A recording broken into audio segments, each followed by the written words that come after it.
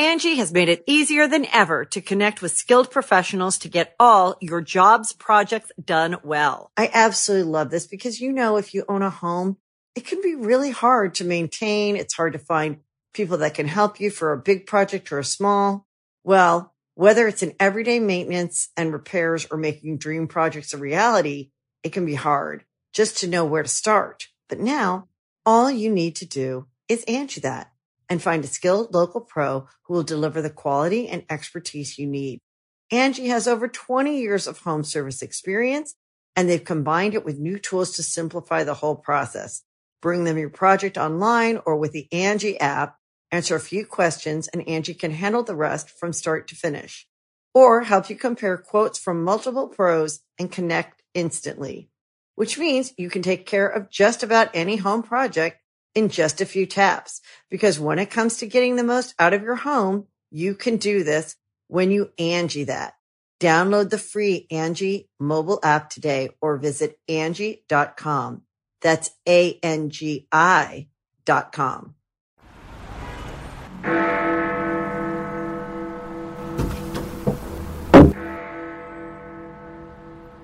Alexa, who is Adam Ferrara? Adam Ferrara is an American actor and comedian known for playing the roles of Chief Needles Nelson on Rescue Me, Sergeant Frank Fiorelli opposite Edie Falco on Nurse Jackie. He was a co-host on the U.S. version of Top Gear. He has had 3 Comedy Central specials and his new album is called It's Scary in Here. Adam's new podcast is a big hit and available everywhere. Sounds like it could be funny. Sounds to me like 30 minutes you'll never get back.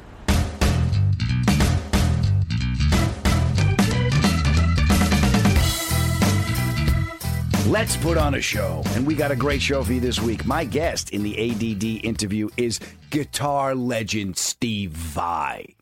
Hey, we want to welcome everyone from our Talk to Me Tuesday family. That's our conversation we have every week, 9 o'clock Eastern, 6 p.m. Pacific. You go to my website, you click the link, and join the conversation. And our superfan shout-out is for Rachel. Say hi to Rachel, everybody.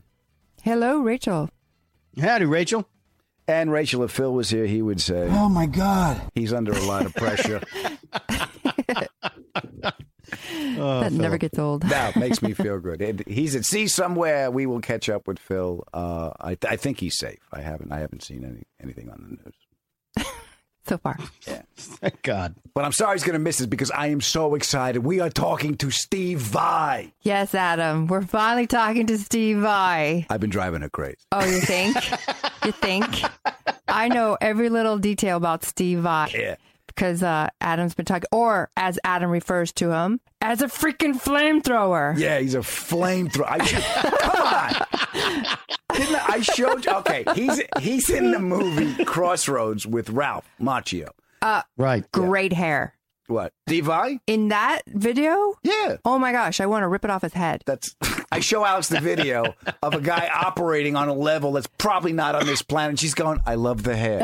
I did. I'm like, wow, that's some great hair. Yeah, he plays pretty much the devil playing the guitar. He's playing a red Okay, don't Chevrolet. like his hair that much. Okay. He's playing this red Charvel, and he's just ripping this thing up. And I showed Alex the clip of it. That was nice. See? That was nice work. Wow. I mean, just amazing. And he's done so much work prior to that, and you're going to hear it in this interview. And the movie, Crossroads, was based on the legend of Robert Johnson. Yes. I know you know Robert Johnson. Do you know Robert Johnson? I don't know much of Robert Johnson, no. Well, he's dead. Okay. There you go. That's the story. There you go. We'll start there. Yeah. He's a blues legend. And Alex, this is one of the greatest legends in rock and roll history. So cool. And one of the greatest songs, in my opinion, to Crossroads. Because Robert Johnson went down to the Crossroads, which is 125th and Lex. Okay. I don't think that's it. Should I believe him, Mark? No, it's not. I want Mark to tell the story. Please, Mark. Please, Uncle Mark. I'll know there'd be more accuracy in it. I'm sorry, 125th and Lex is where Lou Reed went to buy heroin. I keep confusing the two, Mark. Okay, Mark, you're on. It's a different Crossroad. No, Adam's got it in front of him, man. But this is a cool story. You're going to love this. Yeah. Okay. So between 1936 and 1937, Robert Johnson recorded 29 songs that made him a legend in blues history. Here's the issue was he couldn't play He stunk. He was a harmonica player, and he was terrible. Wait, you start with harmonica, then you went to guitar? Yeah. Huh. And the legend was he got that good because he went down to the crossroads and he sold his soul to the devil to be one of the greatest guitarists in the world. Oh. Yeah. Not so good. Yeah, and there were all kinds of like weird stories that like he would wake up like and he wouldn't look like he'd slept, like his clothes were always perfect, like coming out of like the woods or something. I mean, it was just like there was this sort of supernatural spookiness about his ability, and people were like, yeah, he sold his soul to the devil, and that's why he's as great as he is. Yeah, and he only did 29. He only recorded for a year, 29 songs, and some of the titles were "Me and the Devil Blues," "If I Had Possession Over Judgment Day," "Crossroads," as I mentioned. You know, you write what you know. Right. Yeah. Well, I'm just stuck on he sold his soul to the devil. Yeah. The part I'm just stuck on, like, wow. Yeah, and he died young. He died at 27 and started the 27 Club in rock and roll history. Oh, that's right. He's the first. He's the charter member. Yeah, that is a weird phenomenon club that is weird. Yeah, it's got spooky. They said Robert Johnson's the first one to die at 27. Then I think it was Brian Jones, Rolling Stones. Brian Jones. Yep. Janis Joplin, Jimi Hendrix, Jim Morrison. Kurt Cobain. Yep. Too many. And Amy Winehouse. Amy Winehouse. I was just about to say, yeah. I mean, it's eerie, like how many musicians have checked out at age 27. Yeah. I mean, super talented. It's spooky. Yeah, it really is. I don't want to think about it too much, but I'd like to say a Hail Mary.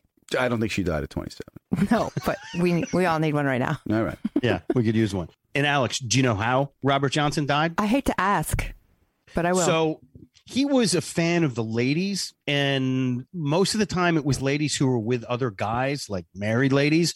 And apparently he was cavorting with this woman, and her husband was a bartender and knew what was going on with Robert Johnson, his wife, and served Robert Johnson this whiskey in an open bottle. And I think his friend was like, no, Robert, don't drink that, man. He's like, whatever, I'll be fine. They slapped it out of his hand. Yeah. Oh, is he slapped out of his hand? Was that the part of the story? You don't drink over an open. You never drink out of an open bottle. So he ended up drinking it, and it was poisoned, and he ended up dying.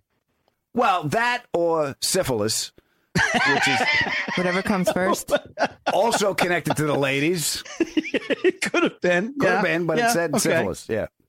So anyway, the legend of Robert Johnson was what they based the movie Crossroads on. And in the movie, Ralph Macchio plays Eugene Martone, who's a guitar player, and he's fascinated with the blues. And he finds out that Willie Brown, who was one of Robert Johnson's friends, is still alive, and he's in a prison hospital. What did he do? He killed a guy. So, oh man. Well, allegedly. How's that better? Okay. Allegedly. As far as you can prove, all right? You got nothing else, cop. Yeah. So in the movie, Willie Brown tells Ralph's character that there's a lost Robert Johnson song, and I'll show you if you bust me out of here. I got to go down to Memphis. I got some unfinished business. So Ralph busts him out, and the unfinished business was Willie Brown sold his soul to the devil to be the best harmonica player. So he's going back to Memphis to get his soul back. And in the movie, the devil tells Willie, he goes, hey, I made you the best harmonica player. You killed a guy. Don't blame me that your life didn't turn out the way you wanted it to. Who told you to go kill a guy? Oh, so it wasn't a get out of jail free card? No, it was look, the devil just said, are you the best harmonica player? Yeah. My work here's done, Willie. Right. Look at the fine print, pal. Yeah. That's how it always works. And then the devil went to Willie, but if your young guitar player can beat Jack Butler, you can have your soul back. And Ralph doesn't believe in any of this stuff. He goes, I'll play guitar against this guy. They call it cutting heads. I'll go cutting heads against this guy. And that's how that scene came around, because Jack Butler was played by Steve Vai. And that's the scene I showed you. And Ralph's character wins his soul back, or was that a... Well, the movie came out in 86. I think I can... Spoiler alert! Spoiler alert. The Karate Kid does all right. Yeah. All right. Yeah. Okay. And that's the clip I showed you of him cutting heads. But all like the blues and the rock and roll legends like Clapton, Hendrix, all these guys, like they bowed to the altar of Robert Johnson. They're like, Robert is like the father of all of this stuff, like Zeppelin, all of these guys. Zeppelin played a bunch of his tunes, I think. And, you know, he's the godfather. I mean, you could really say he's the grandfather of rock and roll. He really is. And he's a friggin' flamethrower. Yes, Adam, we know. Yeah, and it was Yes, so, he is. And it was so cool for me to talk to him. And we started off with a little bit of a metaphysical discussion, so we kind of went that way. No. Really? Yeah. You got into a heavy metaphysical, philosophical discussion with one of our guests. I'm stunned. Yeah, I know. And it was Steve Vai. How cool is that? That is pretty cool. And in this interview, Steve mentions determination about getting what you want, which I think is going to work out better than making a deal with the devil. Yes, most definitely. Yeah. Yeah. So you guys listen to this, and we will see you on the other side. His name is synonymous with blues. His music made him one of the most iconic figures in his genre. He is cemented as a legend. And yet, very little is known about Robert Johnson. So much so that a legend was born that Johnson sold his soul to the devil so that he could become a master of the guitar. Johnson passed away under mysterious circumstances. That or syphilis, which is... You're listening to the Adam Ferrara podcast. This is 30 minutes you'll never get back. These are longer than 30 minutes. Don't bullshit me. Angie has made it easier than ever to connect with skilled professionals to get all your jobs projects done well. I absolutely love this because, if you own a home, it can be really hard to maintain. It's hard to find people that can help you for a big project or a small. Well, whether it's in everyday maintenance and repairs or making dream projects a reality, it can be hard just to know where to start. But now all you need to do is Angie that and find a skilled local pro who will deliver the quality and expertise you need. Angie has over 20 years of home service experience, and they've combined it with new tools to simplify the whole process. Bring them your project online or with the Angie app, answer a few questions, and Angie can handle the rest from start to finish. Or help you compare quotes from multiple pros and connect instantly, which means you can take care of just about any home project in just a few taps. Because when it comes to getting the most out of your home, you can do this when you Angie that. Download the free Angie mobile app today or visit Angie.com. That's ANGI.com.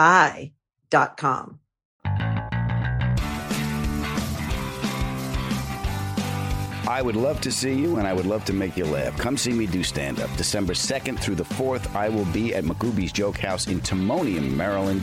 December 16th, I will be at the Parks Casino in Bensalem, Pennsylvania for one night only. And December 17th through December 18th, I will be at Levity Live in Nyack, New York. There's a link for tickets right here in the show notes, or you can go to my website and click the link there. How long we've been doing this, I have to thank you. If you can make the show, please come up afterwards and let me shake your hand. All right, get out of here. Pay attention when I'm talking to you, boy. ADHD, it's not just for kids. Nice boy, but doesn't listen to a word you say. Welcome to the ADD interview. It's not that you're not interesting, it's just that I can't focus. And my guest this week is... Oh, look, a bird. My guest this week is a friggin' guitar god. He's a 3-time Grammy Award winner, 15-time Grammy nominee, and he sold over 15 million records. He's a virtuoso and visionary composer from his solo work, as well as his work with David Lee Roth, Whitesnake, Frank Zappa, Alcatraz, and many more. He's a beekeeper that gave the world the monkey grip and the floating tremolo, and when he plays, you can hear, see, feel divine inspiration manifested through human talent. I am very grateful he's made time for us today. The pride of Carl Place, Long Island, ladies and gentlemen, boys and girls, it's Steve Vai. How are you, pal? Well, with an intro like that, I'm doing pretty good. Well, thank you, my friend. I had so much fun writing it because I've been an admirer of yours since I picked up the guitar. And then when I saw you play, I put down the guitar. I went, who we kid? Thank you. But you should pick it back up again. Everybody should play the guitar. Yeah, I still have one. I got a Clapton Strat here in New York, nice. And I got a Cordova nylon string out in California, and I had a Dickie Betts Ibanez for a while. But nice. Yeah, I mean, I meant what I said about divine inspiration just being manifested through talent, because you're not like anything else. You're not a blues guitarist, but we both share that affinity for that 70s rock musicians. Yeah. I think specifically from what I was reading, Led Zeppelin 2 just kind of opened your eyes a little bit. That was it for me, yeah. when I heard that solo to Heartbreaker. Yeah. Before that, I adored the guitar. Mm-hmm. You know, but I never had the courage to pick it up. It was always such a cool instrument, you know, and I just thought, wow, it's too cool for me. I'm not cool. Yeah, you had that. In fact, I took this from one of the interviews because it was what I felt as a kid. You didn't have the right to play it, you thought. Yeah, it's kind of one of those bizarre you know, it's kind of weird. In trying to think back, it was always a fantasy, though. Mm. I was playing the guitar in my mind before I actually put my hands on it with the intention to play it. You know, there's this little sort of evolution of desire, so to speak, that we have, you know. And the first step is we wish. You know, I remember I wish I played the guitar. I wish I, and most people wish for things. Right. But when you wish for something, what you're saying is, but I don't have it. I wish for it, but I don't have it. So then if you wish long enough, you can evolve into desiring to do it. Mm-hmm. You know, so I remember when I was, before I started playing, there was that evolution. There was a wish, and then the moment something becomes a desire that's stronger than a wish, you know, because what it says is I actually want this. I don't wish for it. I do want it, and then the next phase after that, after you desire something, if you desire it enough, you sort of evolve into intention. Mm-hmm. This is kind of Wayne Dyer stuff, but you know. So then once you intend to do something, there's a big difference in the energy you have by wishing for something, desiring something, and then intending to do it. And this goes for anything. Yeah. You know. So the moment that you intend, that's powerful. And I remember when I hit that point was when I heard that Led Zeppelin record. Really? Yeah, because it was like, okay, that's it. I intend to play the guitar. And then the evolution of intention is passion. Right. And I drifted right into that. It became, and there's no questioning in passion. Do you know what I mean? There's no wishing or desiring. You're in it. Yeah. So I didn't know I was doing all that, obviously, but. Yeah, well, I want to go back to desire, because what you said with wish, you're coming from lack. Yeah, within wishing and desire and intention and passion, there's levels. Mm-hmm. You know, so wishing for something in itself says I don't have it. Yeah. You know, it comes from a place of lack. Yeah. So people get stuck in that forever. But for some of those things that you don't believe you can accomplish or that you don't believe you can do, there's that process. There's usually that wishing. And that's the way it was for me. It was always, I wish I played. I wish I played. I wish I played. And then I remember when it transformed into desire. I remember the moment. I was in 7th grade, and there was these kids in the 8th grade, and they were really cool. And they had a band. And they played in the music room at our high school. They were just so cool, and I sat in that room and I watched them play, and that's when I said I want to play the guitar. I want to play it. I want to. But you see, wanting is stronger than wishing, but it's still not. It's still not having the intention to do it. Yeah, it's coming from lack. Yeah. Yeah. So what was because you had a great quote that I wrote down. The greatest treasure map is that of enthusiasm. Yeah. Yeah, because when you could see when you play. Here's what I get when you play. There's the great aggression. There's great depth. I mean, the tone you've achieved. There's a savage elegance to it. Yeah, I like that. Savage elegance. Yeah, it's a good name for a record, by the way. It all looks like it's coming out of the same place, if that makes any sense. Yeah, and that I think goes hand in hand with intention. You know, many artists, they all have different kinds of intentions. You know, like when you have an intention, you have a vision, and that's your greatest manifestational tool, your ability to visualize. This is very true. So then a lot of my intention has always been to be a great performer, because that's what we are. You know, I like performing. It's a service that I offer to people who are interested. So, and I've always been a sucker for theater and hamming it up. I love that. You know, I picture, when I was a kid, I'd lay in bed, I picture myself doing Savage Elegance. That's what I imagined. I didn't know I was doing it, but I saw a performer that played gracefully, elegantly, almost effortlessly, and really communicating and being entertaining and engaging and satisfying. So that was always the sort of the energy, the mental energy that I put into the visual of myself performing. Now I was a kid. I was 8, 9, 10, 11, 12 years old. And I didn't realize that what I was doing was manifesting a future Steve Vai. Yeah. Yeah, that's what we do. We all do that. Well, this is what I got to ask you, because visualization is the first step, but then there has to be, and I'm going to come up, I don't know if I'm using the right word to communicate this, but a feeling or a body presence. There has to be something. You just can't see it. You got to actually feel it. The feeling that you're referring to is the feeling of determination to do. You just,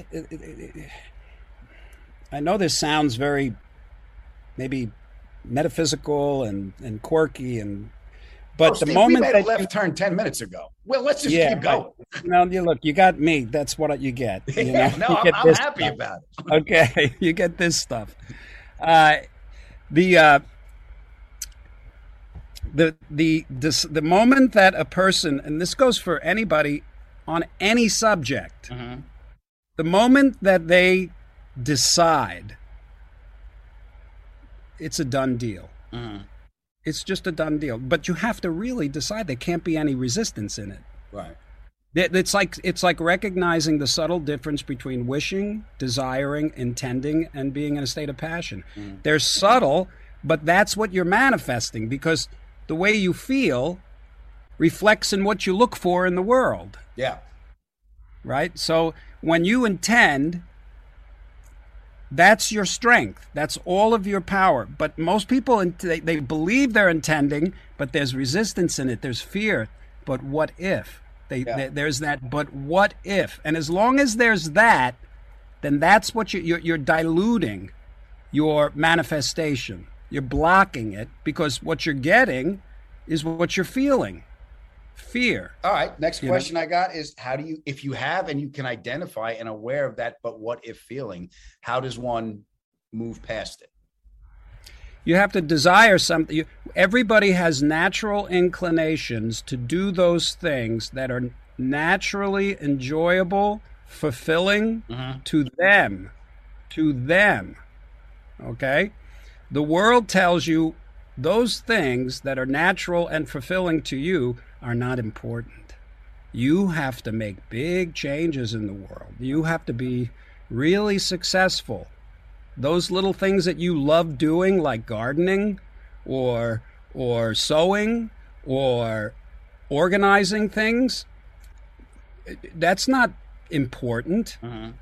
You know, that's what the world says. But where would we be if those things weren't important? And there's people that love doing them, but they don't enjoy it because their mind is telling them, no, I should be doing something more important with my life. This is a false premise. This is a lie that the ego tells you.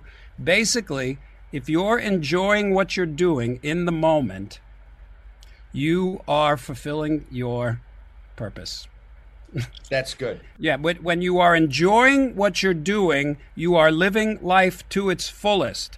This living life to its fullest for most people is a future fantasy of having all sorts of shit. Yeah.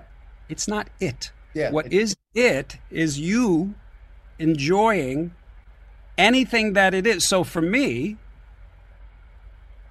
I enjoy the thing that feels natural to me, that's natural. It's so many things I can't do well, and I don't pretend to because I'm not interested. So that you ask the question, how do you recognize when you want something, you're intending something, but you're blocking it by your fear, right? Well, the answer is simple.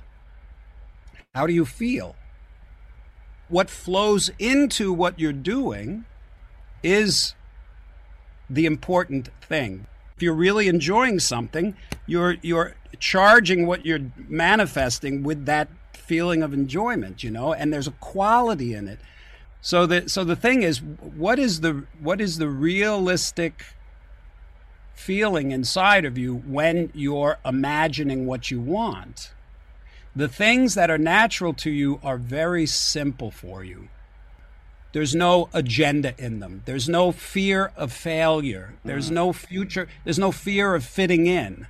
There's no fear that you're not going to get it because it's none of that exists. Because you're in the moment, you know what you want, and you're doing it and you're enjoying it. So the answer to the question is you have to know how you have to be able to see from maybe a different perspective how you are feeling, and is there resistance? And then if there is, chances are it's a fantasy that's not natural to you, and if you had it, might seem good for a little while, but will end up in dysfunction somehow. Yeah, for you. It's a surface. From what I've experienced, Steve, it's an imagined Band-Aid to a problem. You're not really that aware of the source. Beautifully put. It's an insecurity thing. Yeah. Oh, I'm riddled with it. We all are. Yeah. We all are. You actually gave me permission to dream a little bit because, you hear Steve Vai play guitar, and then you're like, he's from Long Island, like, get the fuck out of here. He's from Mars. Are you kidding? Yeah. He's not a Merlon Avenue, Massapequa, Car Place. Steve Vai lives here. Change it, Hempstead. So just to know that you came from the same place that I did, and we have a mutual friend, Ralph Macchio, and the first thing I did was because he's from Long Island too. We met. Yeah. We did a movie together. The first thing we did in the first 10 minutes is I made a Dairy Barn joke, and he just started laughing, and we were friends. How is Ralph? Well, Ralph is great. He's great. He was. I haven't seen him in so many years. I really enjoyed working with him. Oh, he was a sweetheart. He's a Long Island kid. He was out by my mother. That's amazing. Yeah, I went to see him when I was. Give him my best. I certainly will. And of course, I just want to let everybody know the movie you did together was Crossroads. Yeah. You played the devil, and you were cutting heads in this room with Ralph. And Ralph's got this beat up old Telecaster, and that's one of the performances. I mean, just the whammy bar when you put your hand on your hip and just raised up the tone. I'm like, you were just totally present in doing it. I was cooking. Yeah. I got to ask how that gig came to you. Well, that was one of those things where I had just released my first solo record, Flexible. Mm-hmm. And Guitar Player magazine put a flexi disc, a little floppy flexi disc of one of the songs called the Attitude Song, which was the first real whacked out proto-technique guitar song. That was a whammy bar workout, that song. That was a whammy bar workout. And it's a whammy bar clinic, Yeah.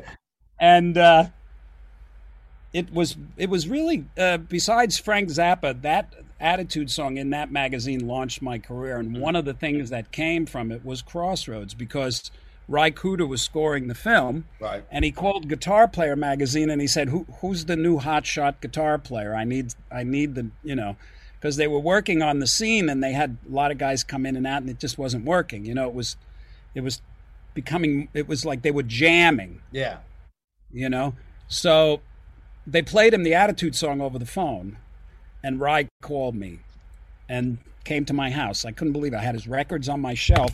I had his records on my shelf and him sitting on my couch. And I'm like, holy So, yeah. And I read the script And I thought, yeah, this is easy. It's laid out right there, you know. It says, at one part it says, Jack Butler makes the guitars, like the first thing he does, he makes it sound like a train. Mm-hmm. So I said, I know how to do that. You know, that's tune it down and go boom, boom, boom, boom, woo, woo. Boom, boom. So that turned into a song later called Bad Horsey. But what was really great, I played the guitar parts for Ralph in the movie, with the exception of all the slide stuff. Yeah. And I'm just talking about the duel sequence. And this one riff that Ride does while he's playing it with the slide, when he echoes my train. Mm-hmm. So I do my big chugga chugga, and then he does this absolutely cool little locomotive sound. So this was something that I don't think they were coming up with before, because they didn't have somebody as hammy as me. You know, I read the script and I said, oh yeah, then Jack Butler does this, and then this guy does that, and then that guy. So each riff had to kind of, so I pictured it all, and I said, well, I play one note, and so then you just spell it out, and it worked. Yeah. And then they asked me to be in the film after the recording, and at first I said no. Really? Yeah, because I didn't see myself as an actor, that kind of thing, and I love good acting, but I just didn't feel. And then the director Walter Hill asked me again. I read the script and I said, okay, I think I can be a nasty guy. Yeah. The moment that you were, I'm just not going to say acting, I'm going to say present, where I went, fuck, was when you couldn't play the riff, when you looked up, that fear in your eyes, that was that whole moment, that nonverbal communication of that exchange between you and Ralph. Yeah. Felt the whole thing. Yeah, that was the hardest. Yeah, that was the hardest thing to do in the whole film. Because Arlen Roth, do you know Arlen? Yeah, he's a guitar teacher. Yeah, he worked on the film quite a bit too. Mm-hmm. He helped. He was very instrumental in a lot of the guitar stuff. Helping out. He helped Ralph, and him and I got on great, and we had this kind of comedy humor attack. Mm-hmm. Did you ever like meet somebody you don't know why, but you just look at each other and you start laughing hysterically? Yeah. Like there's those moments of like just you can't hold it. Mm-hmm. So in that one scene, when I hit that high note, I think I overdubbed like 15 guitars, all like a microtone off, Mm-hmm. So it just sounded really wrong. Right. And it was really silly to me. It was cool, but it was kind of silly. So Arlen and I got into a laughing fit about it, and you know what happens? It becomes contagious. Yeah. And the cameraman was getting it, so we would be doing that scene, and I'd be down on the ground like that. You know how like when after I mess it up and I hit the wrong note and I'm down. Mm-hmm. The fact that I'm down on the ground battling with the guitar was so humorous to us that that became one of those pivotal crack up moments. Mm-hmm. And I had to take that, most of those scenes in that whole movie, in that whole section for me, just went like that. Yeah. They just, the director said nothing except action. Yeah. And then it was like, okay, that's it. But that scene, I had to keep taking it because I'd be down there like this and I'd be laughing, I'd be shaking like this. You wouldn't see my face, but I'd be laughing. And then at those, and how can you have a straight face? I'm going, and then finally when it was like that, the director's like, okay, man, you got to pull this shit together. I'm like, okay, I got this. Bam, I'm down, and I see the cameraman shaking. Right. And that was it. I couldn't hold it. But finally, I got the scene. Yeah, but it worked. It worked. And that was one of the, when they said the hot new guitars, you were coming out of left field because Flexible was what, 84? So Van Halen was out. There was all that tapping stuff going on, and that kind of changed the map. But you were different. You were different than Eddie. You were different. Like I can hear Stravinsky. I can hear in the shit you're putting out there. I've probably listened to Stravinsky a lot more than I've listened to Van Halen. but I can hear this, like, in instrumental music, it's purely, feeling, right? So it's like, because there's no words to hang on to for me. So in my line of work, my first 10 seconds, Steve, for people that don't know me, I'm not getting you to laugh. I'm getting you to trust me. Right. So in instrumental music, when I listen to it, I need that trust needs to be established. I can let go and fully enjoy it. Does that make any sense? Yeah, there's an interesting analogy that David Lee Roth made once about my guitar playing. He said, I'm like the guy sitting on a branch that's sawing the branch, and just holding on by one hand, going, look, man, or something like that, like, look, man, no hands, Somehow you think it's all going to fall apart, but makes it, Yeah, and that tension and release is not a lot of guys can do that. Now you open the door. How did you get the gig with David Lee Roth? Well, that was kind of similar, but Billy Sheehan was working with Dave, and they were looking for a guitar player, and they had a couple of guys down. But then Billy recommended me, and once I got into the basement and we started doing that, it was all there. It was all there. How was Dave? Yeah. How was Dave to work with? Well, I was a big fan, So, well, David Lee Roth has various sides. He's got the public persona and the rock star thing, and his private working persona, it's got a lot of that in it, but he also has a tremendous work ethic, unbelievable, fierce, man, fierce, and we got along great. We were like a team, and he knew what he wanted, and we discussed certain things, and he had executive approval, of course, it was Dave. But, I don't have a problem working with strong people, because I don't take anything personally. Do you know what I mean? Well, of course, there's things there's things I take personally, but I don't. You just have to allow them to be. Yeah. Without criticizing or whatever, because then you can have a great kind of working relation and a friendship. You can't have a friendship any other way. I learned a lot. When you're an artist, there's so much of you being put into the product, and the separation of being a hired gun or being an artist are two different things. That's why I wanted to ask you about working in a band or working on your composition. Yeah, very different. Yeah. With the bands I've worked with, the White Snakes and David Lee Roth. Well, fortunately, I like you said in the beginning, we grew up with that 70s rock music. So I had rock music in my blood. Yeah. It was there, I loved it. And, Led Zeppelin, Queen, Kiss, Alice Cooper. Richie Blackmore. Deep Purple. All that stuff was my food. Mm-hmm. But on the other hand, I was, I was really into the whole concept of composing. Mm-hmm.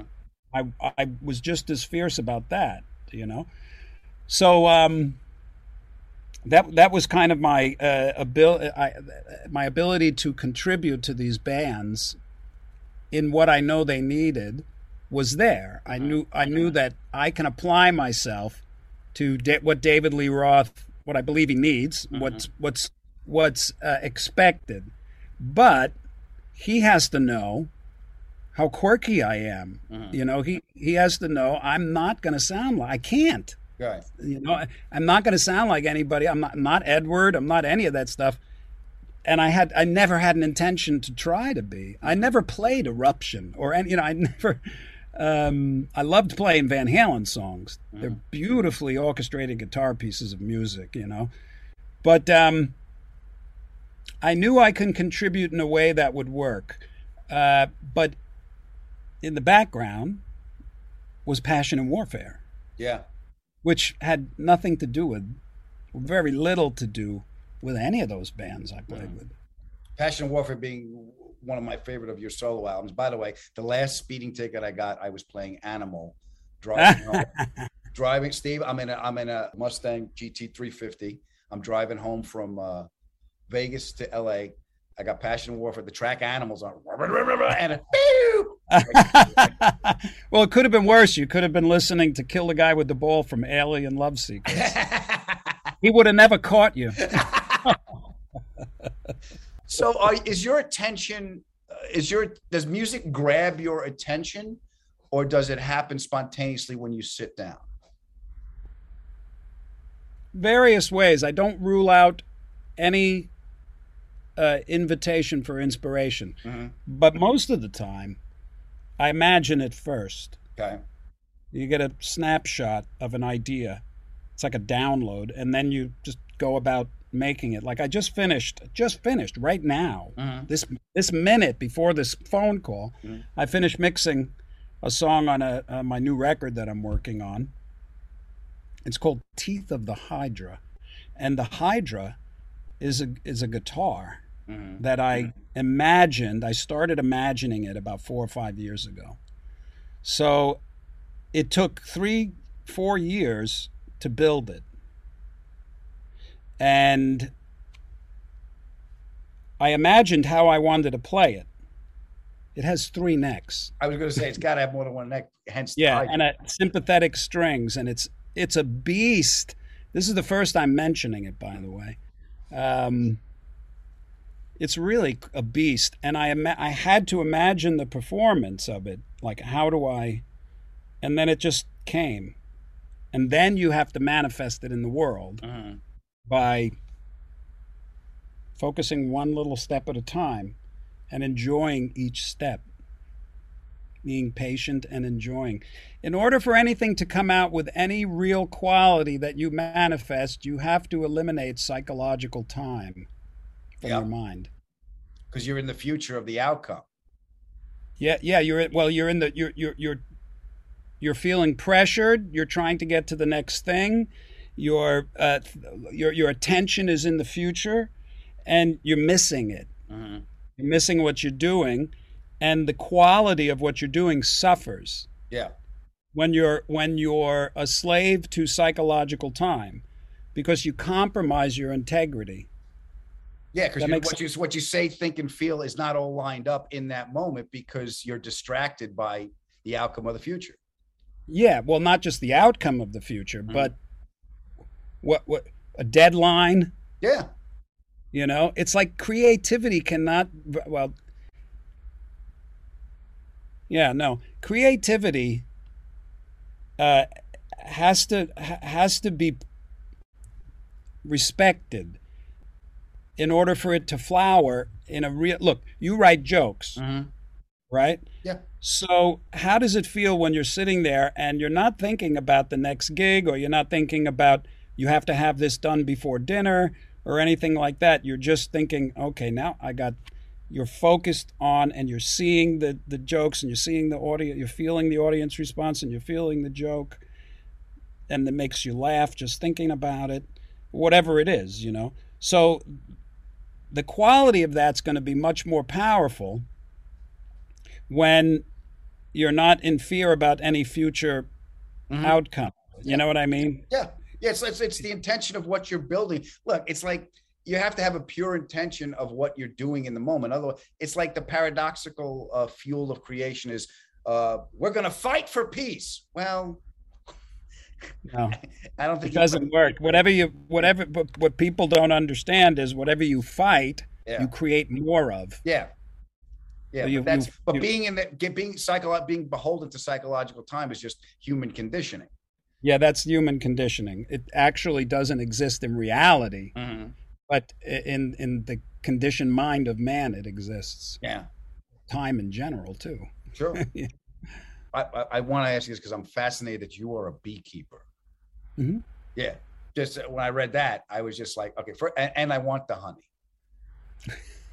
Okay. I'll have to talk to the bees. Yes, because I looked, I saw the honey. I said, you can't, I told my honey, we can't buy it online because you can't buy it online. No.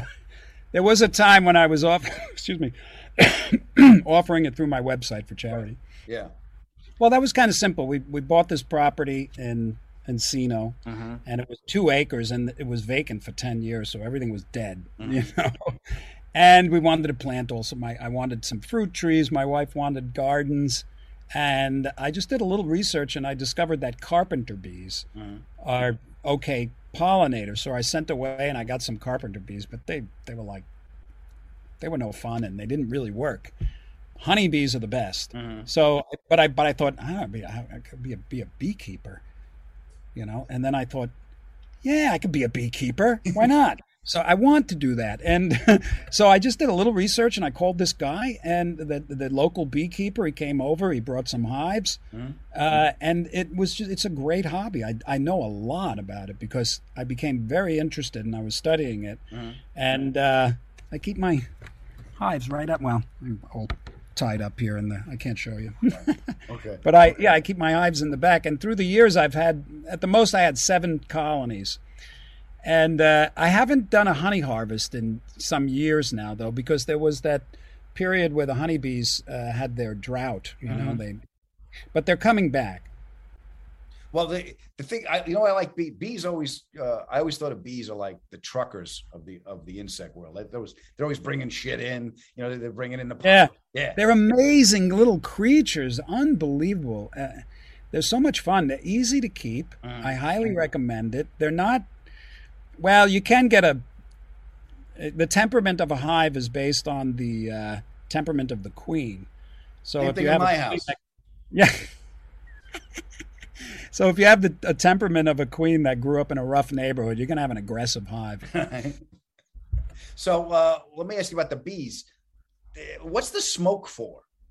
Well, the smoke, you smoke them because what happens is bees communicate with pheromones, which are odors, and they've got like, I think, 24 different odors, and what they send out are signals, like, you know, do this, do that, now it's time to go here, you know, whatever it is.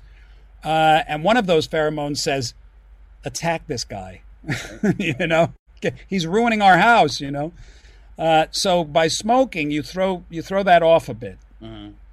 It's a little more difficult for them to kind of get you. But what they do also when you smoke them, they think there's a fire, so they gorge themselves on honey, because what they would do instinctually is leave the hive and take as much honey as they can by consuming as much as they can. Now, what happens when a honeybee gorges themselves on honey? They can't sting you because their little bottoms can't turn. Do that. Yeah. So by smoking them, it's harder for them to sting you also. But a lot of my hives, they're very gentle. I got this one queen from Italy, and my God, she was so great. This was years ago.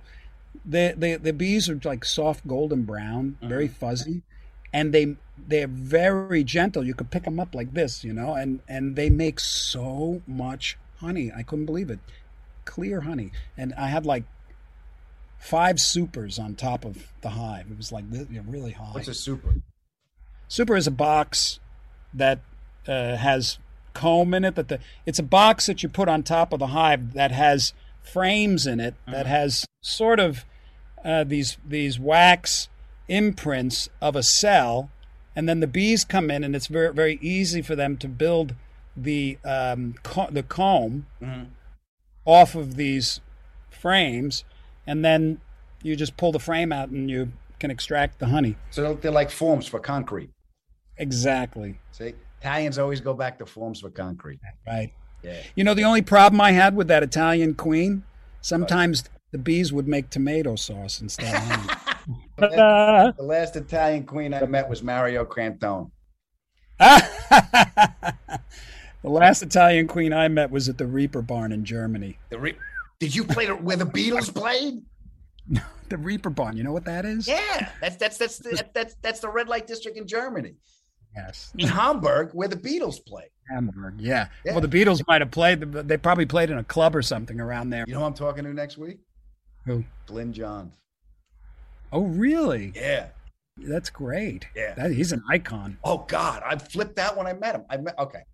I texted Richard Marx after I got off the phone. I said, I just got off the phone with Glyn Johns, and I have to text somebody who knows how cool that is. because my wife was just like, "That's nice. Take out the garbage." Nothing. So I cannot thank you enough, Steve. I felt connected to you through your art, and even talking to you right now, I could wander around what we were talking about for a long time. Thank you. I appreciate this. This is great. You're doing good stuff there, Adam. Thank you, brother. Best to you and the family. Stay well. Be good, my You brother. got it. God bless. Cheers. The ADD interview was brought to you by cruisintowellness.com. You get 20% off with the coupon code Adam. Yes, you do. You know why? Because you're with me. Anybody asked, you're with me. You go there for your edibles, tinctures, pain creams, bath products, and your pet products. All right? All right. cruisintowellness.com. Go. Feel better.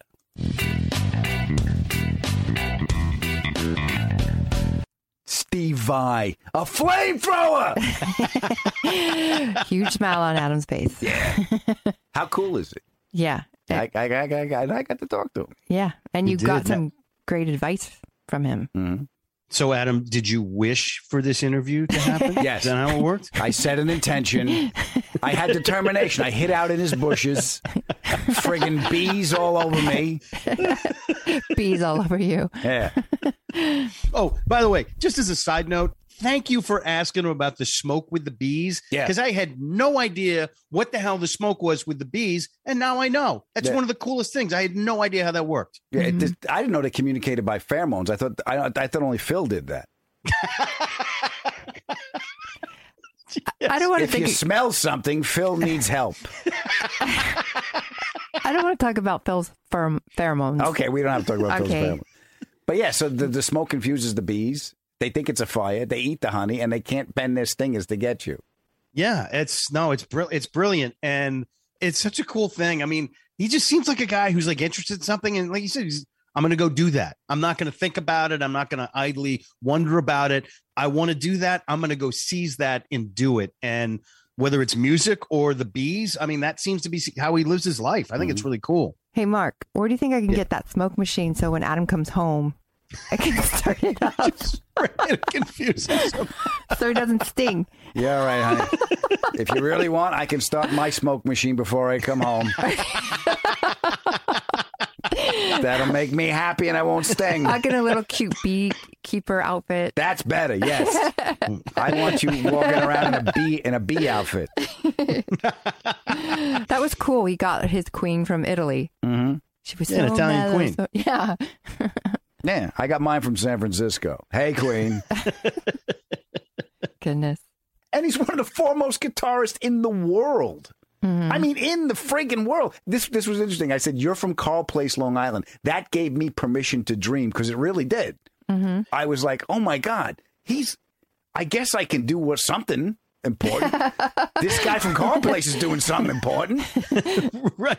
Well, first of all, I would say I don't know what's in the water on Long Island, but there's a ton of you guys that have gone out and done huge things. I happen to work with a guy on another show named Anthony Irwin Kornheiser. He's done okay. Yeah. He has all you guys from Long Island. There's something in the water there. But I just love the fact that before he played guitar, he was like, I adored it too much. I was like, I can't play the guitar. Yeah. No, that's too important of an instrument. Like, it was almost like he was intimidated by the whole process of it. You know, he needed permission to say you can. You know, yeah. And when he heard the Heartbreaker solo, honey, Led Zeppelin put out Zeppelin 2. It's a great album, and there's a song on there called Heartbreaker. Yeah. Heartbreaker, and there's a solo in there. And when Steve Vai heard that solo, a door in his mind opened up, and that's when he said, I'm playing this friggin' guitar. Kind of like when you saw Richard Pryor. Yeah.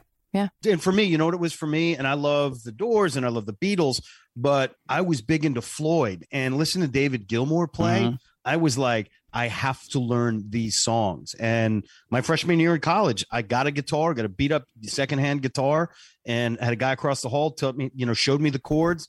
And for the next 9 months, I tried to play Wish You Were Here, and I would like to right now formally apologize to my great friend and roommate, Ian Robertson, for having to listen to me just do that shitty version over and over again. But it was worth it. Now I pick up a guitar, I can play, and it's something that stays with you your whole life. Like herpes. No, Adam, not like herpes. Yeah. Every time Mark has a flare up, it sounds like Pink Floyd. That's what it sounds like. every time Mark walks in and it picks up a guitar, people are going to go, there it is again. There it is again. The 4 notes he knows from Wish You Were Here. But you could see when I see Steve play, I was like, he was meant to do this. It all comes out of the same place. Yeah, you said something about his talent being released through his guitar, something like that. Yeah, divine inspiration manifested through human talent. That's what I'm like, this is coming from another place for me. Yeah, and that's, to me, when he was talking about being in the moment, and that is your purpose. If you're happy in the moment, that is your purpose. Don't overthink it. Yeah. Just that's success. Yeah, that's what it is. Overthinking. I do that all the time. When you do, oh yeah. And when you do it, when you overthink like that, it's because you have an agenda. And I after the conversation I had with Stephen, it's still sitting with me. Is I am yanked into future outcomes, so I'm not enjoying what I'm doing because I'm worried about becoming or arriving, and that's just pulling myself out of the present moment. Yeah, it's a time thing. It's not being present. You're in the future. Playwriting about what you need. And you're missing out on pure joy. On the joy of doing. Pure communication of your purpose. Yeah, but the way the human condition is such that our minds drag us into the future, into time. See, we don't really experience time. We experience the effect of time, and we see the evidence of time. Like if you're walking home and you see a dead body, you're like, I guess his time was up. Right. Yeah, that's one way of looking at time, I guess. Or your alarm clock goes off and you hit the snooze like, oh, no, I need more sleep time. Yeah. Or I guess he didn't pay on time. Either way, this is the effect of time. It is. We warned you. We said you got 2 months, and then after that, it's going to be over. All right? Excuse me, this is just, I'll get the money next week. Think of it as hitting the snooze button. That's all you got to do. That's all this is. No, I'll get up. I just think it'll come a little more time. I'm with you. The snooze. Lights out right now, sweetheart. I do want to say, he said one thing that really stuck with me. And that was, he's like, when you're doing something that you love, whether it's, sewing or whatever, it's something that you find joy in and you just absolutely love. And then a voice, it starts talking in your head, telling you have to stop doing that and do something more important, Yeah. And I just love that because and he's like, don't listen to that voice. What you're doing that you love, that's what's important. That's the stuff you got to occupy your time with. And I thought, man, that is so true. When you're doing something you love and you're like, oh, I got to get back to my real work or something like that. Yeah. It's like, no, and just immerse yourself in the things you love. And that's the joy of life. I thought that's what came through to me when he said that. I totally get that. And you discount what you're doing. Yes. You know, which is horrible. And it's a trap. Well, you have to have the courage to stay present with what you're doing. What do you mean the courage? If you're having a great time, there's no courage there. But it's just like, oh, sure there is. You just have to fight your mind. That's what I'm saying. The courage to fight your mind. Your mind is giving you things that appear to be true to you. Your worries. You become your worries. You become your thoughts. You become your opinions. And you're looking for things in the world to affirm that. Most people aren't looking for information; they're looking for affirmation. They want to. They just want to be able to confirm what their beliefs are to make them feel better about themselves and who they think they are. Yeah. Well, I wouldn't say it was courage for me. I would say it's more of a realization and acceptance. Yeah, but you have to be willing to let go of what you think you are first. That's where the courage comes from. I think that's your journey. I think people, have to let go of different things. Yeah, I don't need a journey. I need friggin' instructions. I don't want a journey. He needs a pull tab. I just, you know what? Enough of this. I don't need so subtle. I need big and friggin' obvious. Enough is enough. Adam, you're happy right now. Yeah. Adam, enjoy the moment right now. Yeah. You're there. Yeah.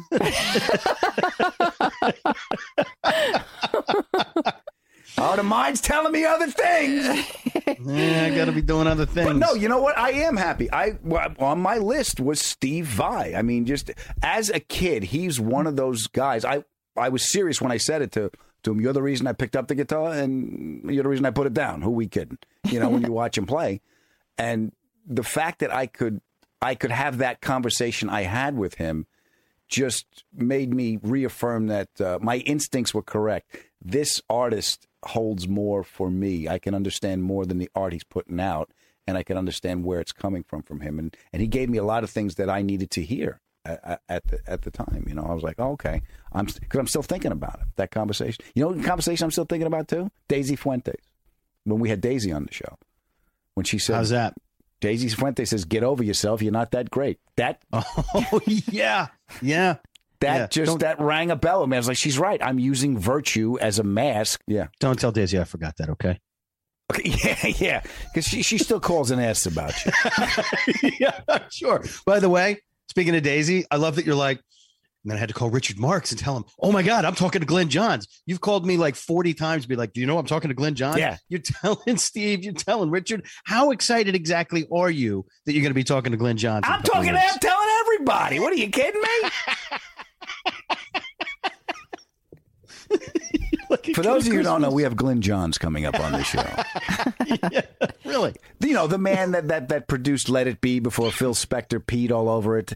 The guy that produced The Who, Who's Next, The Rolling Stones, Eric Clapton. You've heard of these people, no? The Kinks, Linda Ronstadt. And yeah. The greatness behind. Yeah. And what did he say? Oh, he's an icon. Steve got it. You don't get it, you fuck. I got to call you 40 times.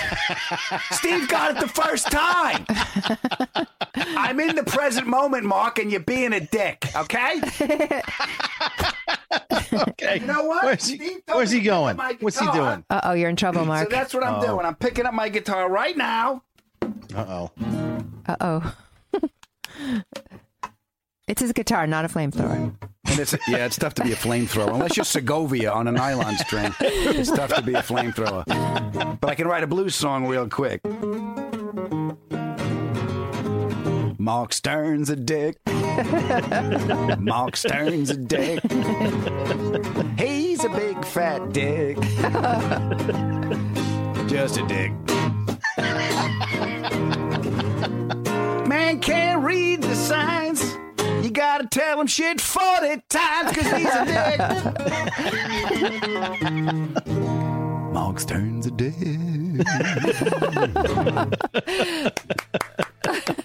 Yeah, well done, man. Well done. Thank you. And I made no deal with the devil to get that talented. Thank you. I cannot thank Steve Vai enough for being a guest on this little show. He made me very, very happy. Honey, if they want to get a hold of us, where do they go? TheAdamFerrara@gmail. Show's growing. Thank you guys for your help. Please tell someone you love about the show. And if you leave us a review, that helps us with our friend, Mr. Algorithm. And please remember that life is hard. Take it easy on yourself. The pod is ended. Go in peace. Robert Johnson went down to the crossroads, which is 125th and Lex. Okay. I think that's it. Should I believe him, Mark? No, it's not. I want Mark to tell the story. Please, Mark. Please, Uncle Mark. I'll know there'd be more accuracy in it. That Uncle Mark thing was creepy. Angie has made it easier than ever to connect with skilled professionals to get all your jobs projects done well. I absolutely love this because, you know, if you own a home, it can be really hard to maintain. It's hard to find people that can help you for a big project or a small. Well, whether it's in everyday maintenance and repairs or making dream projects a reality, it can be hard just to know where to start. But now all you need to do is Angie that and find a skilled local pro who will deliver the quality and expertise you need. Angie has over 20 years of home service experience, and they've combined it with new tools to simplify the whole process. Bring them your project online or with the Angie app, answer a few questions, and Angie can handle the rest from start to finish.